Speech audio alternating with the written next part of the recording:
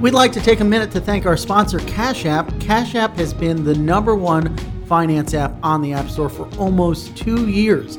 It was also the first major peer-to-peer payments app to support Bitcoin, and it's still the fastest and easiest way to turn cash into crypto. Cash App now supports Bitcoin deposits in-app, so be sure to move your Bitcoin from whatever wallet you're using to Cash App. Don't have any to deposit? Cash App is also the most convenient way to instantly buy and sell Bitcoin. No more waiting 5 days for your ACH transfers to come through. With Cash App, you can buy Bitcoin instantly. When you're ready to take full ownership of your private keys, just use Cash App to scan an external wallet's QR code. It's really that simple. Cash App also comes with standard banking features like direct deposits and others your bank would never even consider, like Cash Card, a customizable debit card that lets you instantly save every time you use it at Lyft, Whole Foods, and places like Chick-fil-A. It's also a favorite of the Block's analyst Steven Zhang. He saves money at Chipotle every time he gets a burrito. That keeps Steven happy, that keeps the Block happy, and that keeps the crypto world informed with the best news and research in the entire market. Download Cash App today from the App Store or Google Play, and I hope you enjoy the episode. Ladies and gentlemen, thank you for joining us on The Scoop. I'm your host, Frank Chaparro. I am battling what is, in my mind, because I'm very sensitive to ailments, a very serious cold. So bear with me. But we are lucky enough to be joined by a very special, energetic guest who's joining us all the way from California. She is Katie Biber. She has a very interesting background in policy, politics, and technology. And so there's a lot we can untangle here. Anchorage, for those of you who do not know, they've raised, I think, $57 million in venture capital funding to build out this platform. That is kind of going against the grain when you think about how most custody firms in this space operate, via whether it's cold storage, hot storage. They refer to the incumbents as engaging in pirate custody. And maybe we can talk a little bit about that. But before we start, I'd just like to have you, Katie, give a little bit of background about your career, because I think our listeners might not be familiar with your journey to the firm. Sure. Well, first of all, thank you for having me here. Despite the frigid weather, it's always a pleasure to be in New York. And also, given the cold, thank you for not touching my teacup before you handed it to me. That was... I'm a gentleman. That was kind of you. So my background is in politics. And as you guys know, Silicon Valley lore is full of stories of founders who learned to code at 14 and had stacks of O'Reilly books on their bedside table. I was the odd duck who read the newspaper at 14 and was obsessed with politics. Mm-hmm. I learned stats about members of Congress like they were baseball players. And actually, I must confess, had posters of some of them on my wall in my bedroom. Only the most dreamy. Only the most dreamy, like Dick right? Cheney. Dick Cheney was definitely on my wall. So when I got to Washington, D.C. for college, I immediately called information, which is how you got phone numbers back in the day before they were widely available on the internet, and took an internship at the Dole Kemp campaign. This was 1996, obviously. And your listeners will be pleased to know that one of my most important functions at the campaign was to answer the phone and tell listeners what the campaign website was, because people would actually call us to ask where they could find the campaign website. I can still tell you it was www.dolekemp96.org. And of course, you had to get the HTTP part at the beginning because it was 1996 and no one was really exactly sure about the internet. After that, I pursued a career in politics, working on the Hill for many years, working at the Republican National Committee. And then following the 2000 election, the Florida recount election, I landed at the Department of Justice, where I had the opportunity to work with Attorney General Ashcroft in the communications department, and then headed off to law school and pursued a career in election law after that, working for the Bush campaign in 2004 and then the Romney campaign in 2008 and 2012. It seems like not necessarily a natural next step from politics. You described yourself as a political operative, which is interesting, and I would love to hear some of the war stories, but another time and place.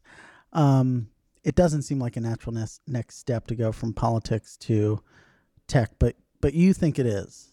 It is a very natural next step. Both industries attract very motivated people who are interested in working on cause-oriented issues. And really, if you think about tech companies, especially early-stage tech companies, that's really exactly what they are.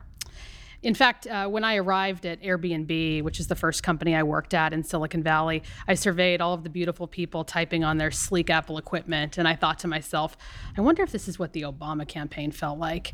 And I suppose that's probably true. But there was actually an article a couple of years ago that referred to Silicon Valley as the retirement community for political operatives, and that is largely true. You see a lot of people from the Obama administration working at tech companies. You see plenty of people coming from Republican campaigns as well. It's just a similar personality set. Mm-hmm. So similar personalities. And as a result, you see the one group then shifting to the other.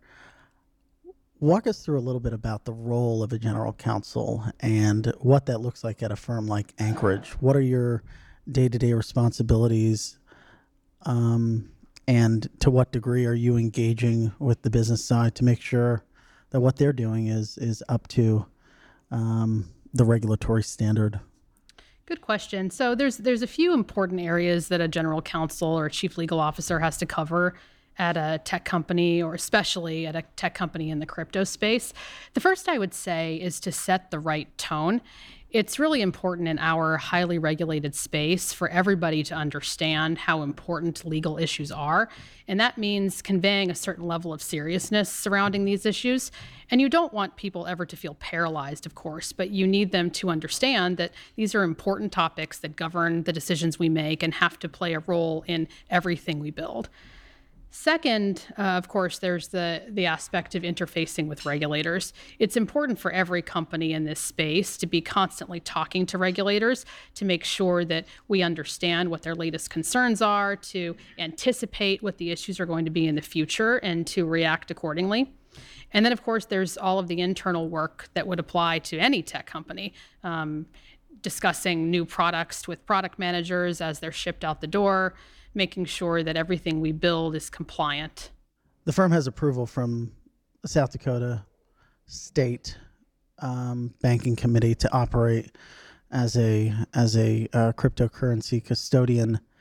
The product itself is somewhat confusing, and I think some folks might view it as a black box, if you will, right? You are using keys for transactions, audits, staking in real time without removing assets from cold storage. You guys call it smart custody.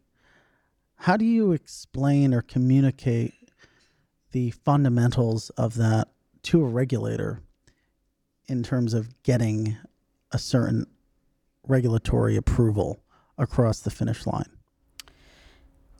We start from the concept that the dichotomy of cold storage and hot storage is pretty antiquated. And that's when you lose them. Well, not all of them. We've been privileged to work with the regulators in South Dakota. As you know, they've been familiar with the crypto space for some time now. They've also been a very big leader in the trust company space, so we're familiar with the concepts that we deal with, and we're very ready to dive into this new subject area with vigor. They definitely understood what we were explaining about our product, and when they issued our charter, did not make it contingent upon anything that related to cold storage or hot storage or storing the assets in any particular way. They were satisfied with the incredible protections that our custody system offers. Mm-hmm. Mm-hmm. Now, my question is always, at the end of the day, when you have investors or larger trading firms stacking up the different solutions that are out there, is not to throw too much shade at South Dakota as a state, but is that enough? Is that sort of regulatory status strong enough in the perspective of most investors, or are they looking for something from New York State, for instance? And it's not just Wyoming, right? It's not just South Dakota, it's Wyoming as well. There are many initiatives to try to get these different localities to be the leader in this space. But at the end of the day, right, where is the financial capital of the United States? Many would argue New York. That's right. New York definitely is the financial capital, but South Dakota is not a newcomer to the financial system. It's been a leader in the trust company space since the 70s and 80s. It's been really at the forefront of the industry. In fact, it has more assets under trust than just about every other state. So it's been quite a player. And the Division of Banking is very sophisticated in the way they regulate and examine trust companies. So it's a real privilege for us to be there. Wyoming has been an interesting entrant into this competition of states as well. You know, Caitlin Long, who I'm sure all of your listeners are familiar with, was really heroic in helping pass multiple bills in the Wyoming legislature to help make it a very friendly place for crypto companies to do business. And I do think you'll see new entrants into that state, and Wyoming really giving other states a run for its money. You really think so? No, I do think so. I think that regulatory clarity in this world is incredibly valuable, and not only regulatory clarity, but a system that provides more opportunity than many of the other state laws do as far as custody, brokerage, and the different rules that govern both. Mm-hmm. And to what degree would you prefer state-by-state solutions, or clarity is probably the better word, versus maybe just one regulator, whether it be the CFTC or the SEC, or maybe a new creation of Washington to be the sole regulator of everything this space touches?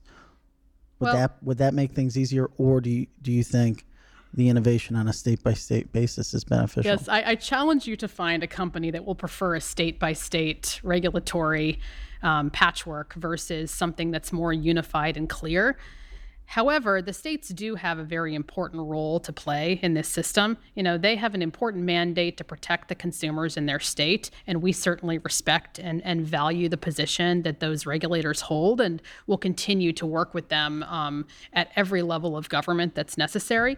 But there's, some attraction, I'm sure, in most companies to the idea of a more unified, clear, consistent regulatory scheme. Mm-hmm, mm-hmm.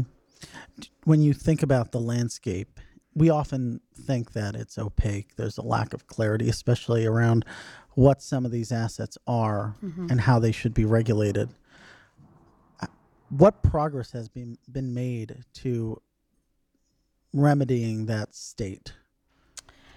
Well, the regulatory climate is emerging. I think everyone would agree on that. But there has been a lot of improvement over the last few years. Just a few years ago in the space, there were still some very simplistic conversations happening with regulators that didn't go much further than defining the basic lexicon. There is now very impressively deep knowledge at the federal regulatory level, at the SEC, at the CFTC, Treasury, congressional staff. All of these federal regulators have designated teams working on crypto issues now, as you know, and the New York DFS just appointed a deputy executive superintendent for innovation who's learning very fast and is very smart. And like I said, both South Dakota and Wyoming have really established themselves as experts. So the regulatory conversations are starting to move, I think, in the right direction, away from some of the early unfair questions about whether or not this technology was being used for criminal purposes, and on to more important questions like, how does the United States remain competitive? How do we grapple with the implications of a lot of this technology moving to Europe and Asia? These are the foundational questions that regulators now understand are important, and I'm heartened by everyone paying attention to them. At Anchorage, has there ever been a conversation to relocate the business or parts of the business abroad as a result of the thorny regulatory state here in the U.S.? So, there's a desire, obviously, to serve clients that are not in the United States, just like any other American company. But we're a U.S. company and we're not leaving the United States. Are there any products specifically that you would have wanted to launch, but the United States regulatory environment would have made that difficult? Well, certainly I think there were things that we and other companies could be moving faster on. But I think that most entrepreneurs in this space are going to have to accept that things are moving slower than many of us might What like. are some of those things? So, I think that one of the common refrains is to talk about how defining what is or is not a security could use a little bit more clarity. There are also some tax issues, as you know, that could use a little bit more clarity. But whenever people talk about the unclarity in these areas, the first thing I will say is put yourselves in the shoes of these regulators, especially in places like FinCEN, where the mantle they carry, the obligation they have is to not only protect the U.S. and global financial system, but in the case of FinCEN, protect us from terrorism.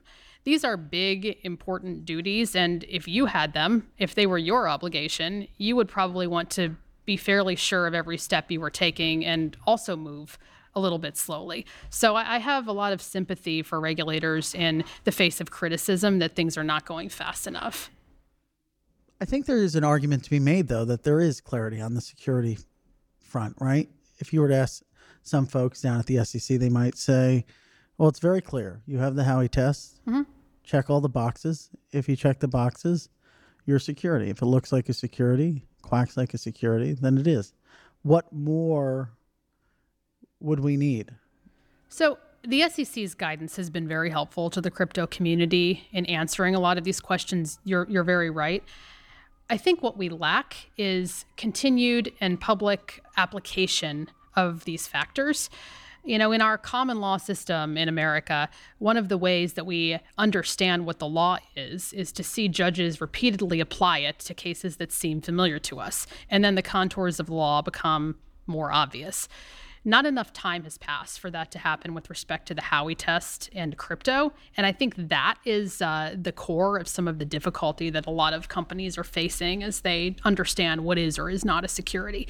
And when the implications for misstepping are pretty substantial, it just makes it even more difficult to navigate. There haven't been enough cases in which you have a provider, a custodian, an exchange listing what would be a security, possibly getting sued, going to court, and then seeing that court process play out. Right. There hasn't been enough of that. Is that what you're saying? I'm not suggesting we need more enforcement action, certainly. That's definitely not what I'm intending to say. But the absence of them does make it harder to understand what the law is or is not. And there's this thing in First Amendment jurisprudence that we call the chilling effect, that when the law seems vague or unclear, people just stay 30 miles away from it. And that's not healthy for our democracy in the case of the First Amendment. And it's not very helpful for our entrepreneurship in the crypto context. Mm-hmm. To what degree do you think that chilling effect has trickled down into larger investors who might be wary of touching assets which may or may not be securities? Certainly, it's had an effect on more traditional investors getting into the space. I think both that and some of the lingering effects of, 2016, 2017 are affecting those types of investors as well. But I think that it's only going to take time, and those investors will be in the space as well. Like I said, I think that those of us working in this space just need to be patient. The regulators are getting up to speed at a pretty fast clip, and I anticipate that we will see more and more guidance coming out of the federal regulators especially. One thing that's been on their mind, certainly in 2019, was Facebook's Biber project, which Anchorage is a participant in. There are a lot of arguments floating around out there in the crypto space about its design possibly fitting it into the category of a security or an exchange traded fund or a mutual fund of some sort. What's your view on that? So, as you know, there continue to be conversations between the Libra Association and regulators around the world. Anchorage is very committed to this project. I should just say that at the outset. We really believe in its capacity to change the world, to increase financial inclusion. And I also want to defend the idea that anything right now is going wrong. This is exactly how you would anticipate any complicated, world-changing project would land. There was always going to be a really long conversation with regulators that was going to take a while to work through. And, we, for one, are very committed to seeing this through to the very last question. And whether it's FINMA or FinCEN or Treasury or any other regulator, I think we'll get to the end of these questions to the satisfaction of regulators. That is to say, we will find out at some point from someone whether or not it might be structured as a fund of some sort. We will get to what the answer is and comply. What do you think the answer is? I think that is not yet clear. I think there are a lot of conversations yet to be had, and a lot of people willing to roll up their sleeves and have them. That kind of seems like the case for so many things in this space, right? It does. Where have you seen a similar question resolved where, the answer wasn't clear as to what exactly this is or would be regulated as, and now we have a better understanding? Well, I can think you can look to other areas of tech to answer that question. When Uber hit the streets of San Francisco, more than 10 years ago now, people didn't know what to make of it. People didn't know how it should be regulated. Is this a taxi? Is it some sort of illegal hailing service? Is it something that we should regulate out of existence? And the answer was largely, you know what, this actually adds pretty significant value to people's lives, and we're going to figure out a way to incorporate it into the way cities do business. And the same has been the case with Airbnb and lots of other companies in the tech space. And I think the same will be the case with crypto as well. The difficulty that the crypto industry has faced, which wasn't necessarily true with Uber and Airbnb, is just that it's hard to understand. It's not very approachable for consumers, and they can't immediately see how it will improve their day-to-day existence like Airbnb or Uber. So we in the industry have some work to do and have to really demonstrate what that consumer value is, and then a lot of this will get easier. To what degree do you think there will be examples of maybe Facebook pushing the barrier, so to speak? The two examples you gave, Lyft, or rather Uber, but in the same sort of camp, and Airbnb, they've run into many different hurdles with regulators for some of the ways they've operated, from state governments to local governments to nations. Do you see a similar thing playing out? Well, every industry and company will have its ongoing challenges, and I wouldn't expect Uber or Airbnb or the crypto industry to be any different. There will always be new questions that need to be answered. But recall, back in 2008, 2009, there were real questions about whether ride sharing and home sharing were going to be things that we would continue using, or whether they would be regulated out of existence. And one question that has been emphatically answered is, will these companies continue to exist? And the answer is absolutely yes. They add value to people's lives. And, they'll have to be sanded down at the edges a little bit, and we'll have to make sure that we comply with the law as it's written and as it's written in the future. But the technology itself is not going away. Let's pivot a slight bit and focus more on Anchorage itself. Anchorage offers custody for 22, according to the website, cryptocurrency assets. What does the process look like around determining whether or not something's a security? There's that the crypto rating scale that sort of helps us determine that.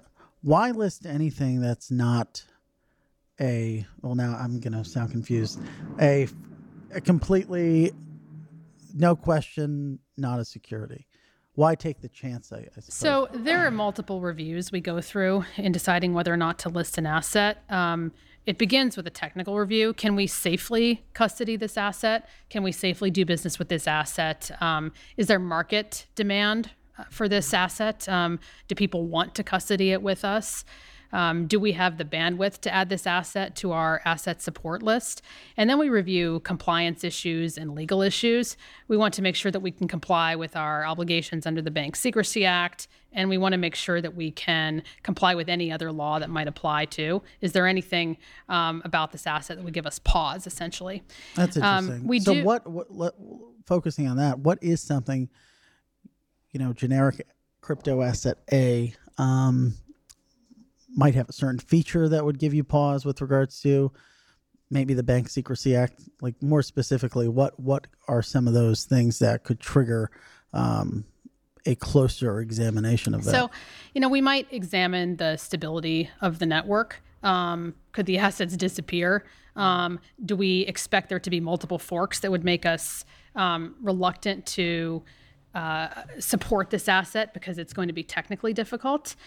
Is there any reason why we may not be able to KYC, that's know your customer, or review assets and transactions from an AML standpoint? Those are the important questions that we asked before we legally decide whether or not something is a sustainable asset for us. And that's separate from the question of whether or not this thing might be a security. Right. So the question of whether or not something is a security, we participate in the Crypto Ratings Council, which I know everyone is familiar with. So this is a consortium of companies that has gotten together and put together a framework to try to determine whether or not something resembles a security. It has been a pretty important to growing up of the industry to have this consortium functioning as a body that is self-regulating in a way. I think especially in the financial industry, it's just a marker of adulthood, and one that I hope more and more companies will join, because the framework has been a really useful way to look at each asset. It essentially unpacks each of the Howey factors and tries to put it through a repeatable framework so that if two different lawyers in two different places in the country apply the same framework, they will ideally land at the same score. And we've roughly found that to be true. And so back to my previous question, why support any asset that doesn't fit all of those boxes? So, when we support an asset, we are comfortable that we are legally able to support the asset. We don't want to cross the line, obviously. No responsible company wants to do that. But we also want to engage in business to the full capacity of the law. As I said before, it's important not to fall victim to this chilling mentality. Yeah. What would happen if, or what would Anchorage have to do if one day, someone at the SEC, Jay Clayton, rolls out of bed and decides to deem all of these assets, aside from a few, as being securities? Do you halt support? Do you take them to court? Do you get a new type of license? Like, how would that? So I would be more worried about the industry as a whole than about Anchorage in particular. That would obviously be pretty catastrophic for all of us. So my primary concern would be, killing our industry in the cradle. And I assume we and other groups would activate and try to undo whatever damage was caused by that. But, that would be a pretty catastrophic situation for all of us if everything that we deal in is determined to be a security. Maybe not Bitcoin or Bitcoin Cash and Ether, but maybe something like, Tezos or 0x or Numerai.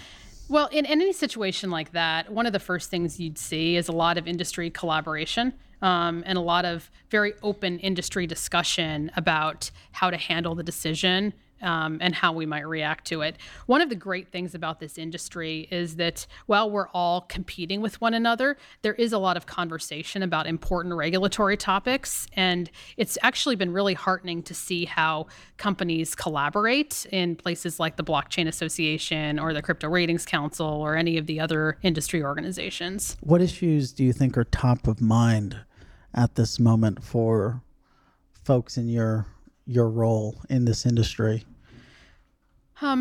So, we've talked about what is a security, continued application of the Howey test and making sure we understand truly what it means for crypto assets. Tax issues, especially as they apply to staking. That's an emerging issue, obviously, that is familiar to many of your listeners.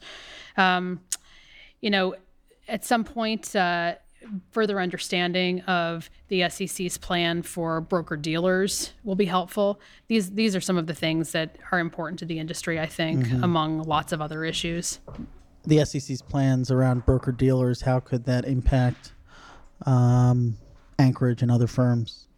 So there are many firms that have had broker-dealer applications pending for some time. Yeah, and we're seeing some come across the finish line. Yes, thankfully some are coming across the finish line, which is great news, and I expect to see more of that in the future. I think that's just one area where a lot of us are excited to see progress. Would Anchorage need a broker-dealer to operate as it currently not does? for our present activities. We have our qualified custodian status through our South Dakota Trust Company, but certainly, it's our aspiration to someday have that federal status as well. Mm-hmm. Why? Why is it important? Well, there's much more flexibility inside of a federally regulated broker-dealer. You can actually broker crypto securities, which you cannot really do inside of many other regulatory forms. Mm-hmm. Mm-hmm.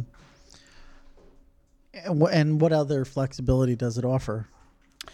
There may be some institutional investors that are just more comfortable with that form. It's very familiar to them. It's something that they're used to in the legacy space, and they're attracted to it for that reason. Just because it's more similar to what they're used to dealing with? Sure. I mean, there's going to be familiarity with FINRA examiners. There's comfort with the rules that apply to the space. There's an understanding of them. There's just a familiarity in dealing with them that I think will make a lot of investors feel comfortable. And I think that it will definitely bring new investors to the space. Yeah, it's interesting. When you look out, new year 2020, we've talked about the tax issues still being there, the security question hanging over the space. But is there anything else that you're excited about or think will come to fruition in 2020 that will have broader implications for Sure. Okay. 2020 predictions. Yeah. So this one, maybe I'm not excited about. Maybe it's a bit of excitement and a little bit of dread. China's going to roll out a digital currency. Or at least it's going to become abundantly obvious that they're very close to doing so. And I think there will be a pretty fast realization in Washington that we need to be thinking about these things in a really serious way. And as you know, there was an initiative announced just this last week to push the idea of a digital dollar, which is really exciting, I think, to many people, especially the lawyers in the industry. But I predict that an announcement from China will spur some speed among regulators in the United States and hopefully really start a conversation about how we are losing our ability to be competitive internationally. Triggering a conversation on whether or not cryptocurrency companies are at a disadvantage relative to their peers is definitely something that I think a lot of firms would like to see. And we kind of saw that to a degree with Libra, right? Because everyone wanted to know what this was, how it is different from Bitcoin or other digital assets. On some areas of the political spectrum, it was antagonized or made them antagonistic towards the space. But I think you certainly saw a group of legislators being able to delineate these things from one another. What do you think is the worst case scenario of China coming online, Facebook coming online, in terms of regulatory pushback? Well, I think the worst case scenario following a digital Chinese currency is that we don't realize how important it is to react to it. You know, every other week you see a new article in the New York Times or the Washington Post about the infrastructure work that China is doing internationally to increase its presence and power. And you can guarantee that a digital currency coming from China is going to be used for exactly the same purpose and could, contribute to dethroning the U.S. dollar of its importance internationally. So keeping our eye on that sort of threat is incredibly important, and I applaud the people that are really trying to work on this issue in Washington and raise its importance.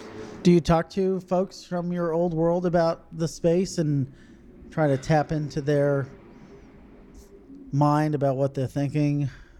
I do. I think most people in Silicon Valley will tell you that culturally, people in Washington are about 3 years behind people in San Francisco as far as understanding what trends and new technologies mean.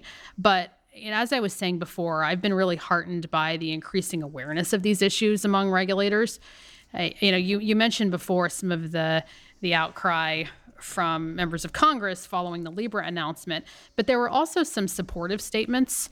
Not sure if you saw it, but Senator Mike Rounds from South Dakota actually wrote a letter to us and released it publicly, commending our participation in the Libra Association and really trying to call out that we shouldn't be so afraid of this new technology, and that if we didn't try to understand it better and really make some faster progress in the crypto space, we were going to be putting ourselves at a pretty significant national security disadvantage. And that's the issue, I think, that China's is most acute here. China's the big, scary word. China is the big, scary word in D.C., and it's not without good reason. They are a growing superpower, and we have to have a pretty serious plan on how we're going to come to terms with this over the next 5-10 years. And there are many components of this that are certainly outside of my area of expertise. But one thing I am certain of is that the national security implications of letting the crypto industry go to Europe and Asia will be profound and almost impossible to undo. Mm-hmm. That's interesting. And what happens? You are seeing a divide between different products, and you have CME backed launching different types of derivatives, while at the same time FTX and BitMEX and Binance are growing as non-US domiciled companies. Is there a fear that a Anchorage of the East could come about and possibly chip away at your dominance or your position, rather? There's always the possibility that we'll face competition internationally from companies that exist in clearer regulatory regimes. But I actually think that's the weaker version of the argument that I'm trying to make. What I'm saying is, imagine a future where the biggest, most important infrastructure companies globally are located outside of the United States. Imagine today if Google and Facebook were not located in America. Grapple with the national security implications of that, because they are pretty significant. And that is the future that we are careening to currently if we don't understand the importance of this technology and start inviting it into the United States, not just tolerating it, but inviting it. No, I think that's a really strong point and a great point to end on for our listeners. Katie, thank you so much for joining us on the show. Thank you very much for having me. Appreciate your time. Thanks so much for listening to this episode of The Scoop. We hope you tune in next time, and don't forget to subscribe and favorite wherever you listen to your podcasts. We'd like to take a minute to thank our sponsor, Cash App. Cash App has been the #1 finance app on the App Store for almost 2 years. It was also the first major peer-to-peer payments app to support Bitcoin, and it's still the fastest and easiest way to turn cash into crypto. Cash App now supports Bitcoin deposits in-app, so be sure to move your Bitcoin from whatever wallet you're using to Cash App. Don't have any to deposit? Cash App is also the most convenient way to instantly buy and sell Bitcoin. No more waiting 5 days for your ACH transfers to come through. With Cash App, you can buy Bitcoin instantly. When you're ready to take full ownership of your private keys, just use Cash App to scan an external wallet's QR code. It's really that simple. Cash App also comes with standard banking features like direct deposits and others your bank would never even consider, like Cash Card, a customizable debit card that lets you instantly save every time you use it at Lyft, Whole Foods, and places like Chick-fil-A. Download Cash App today from the App Store or Google Play, and I hope you enjoy.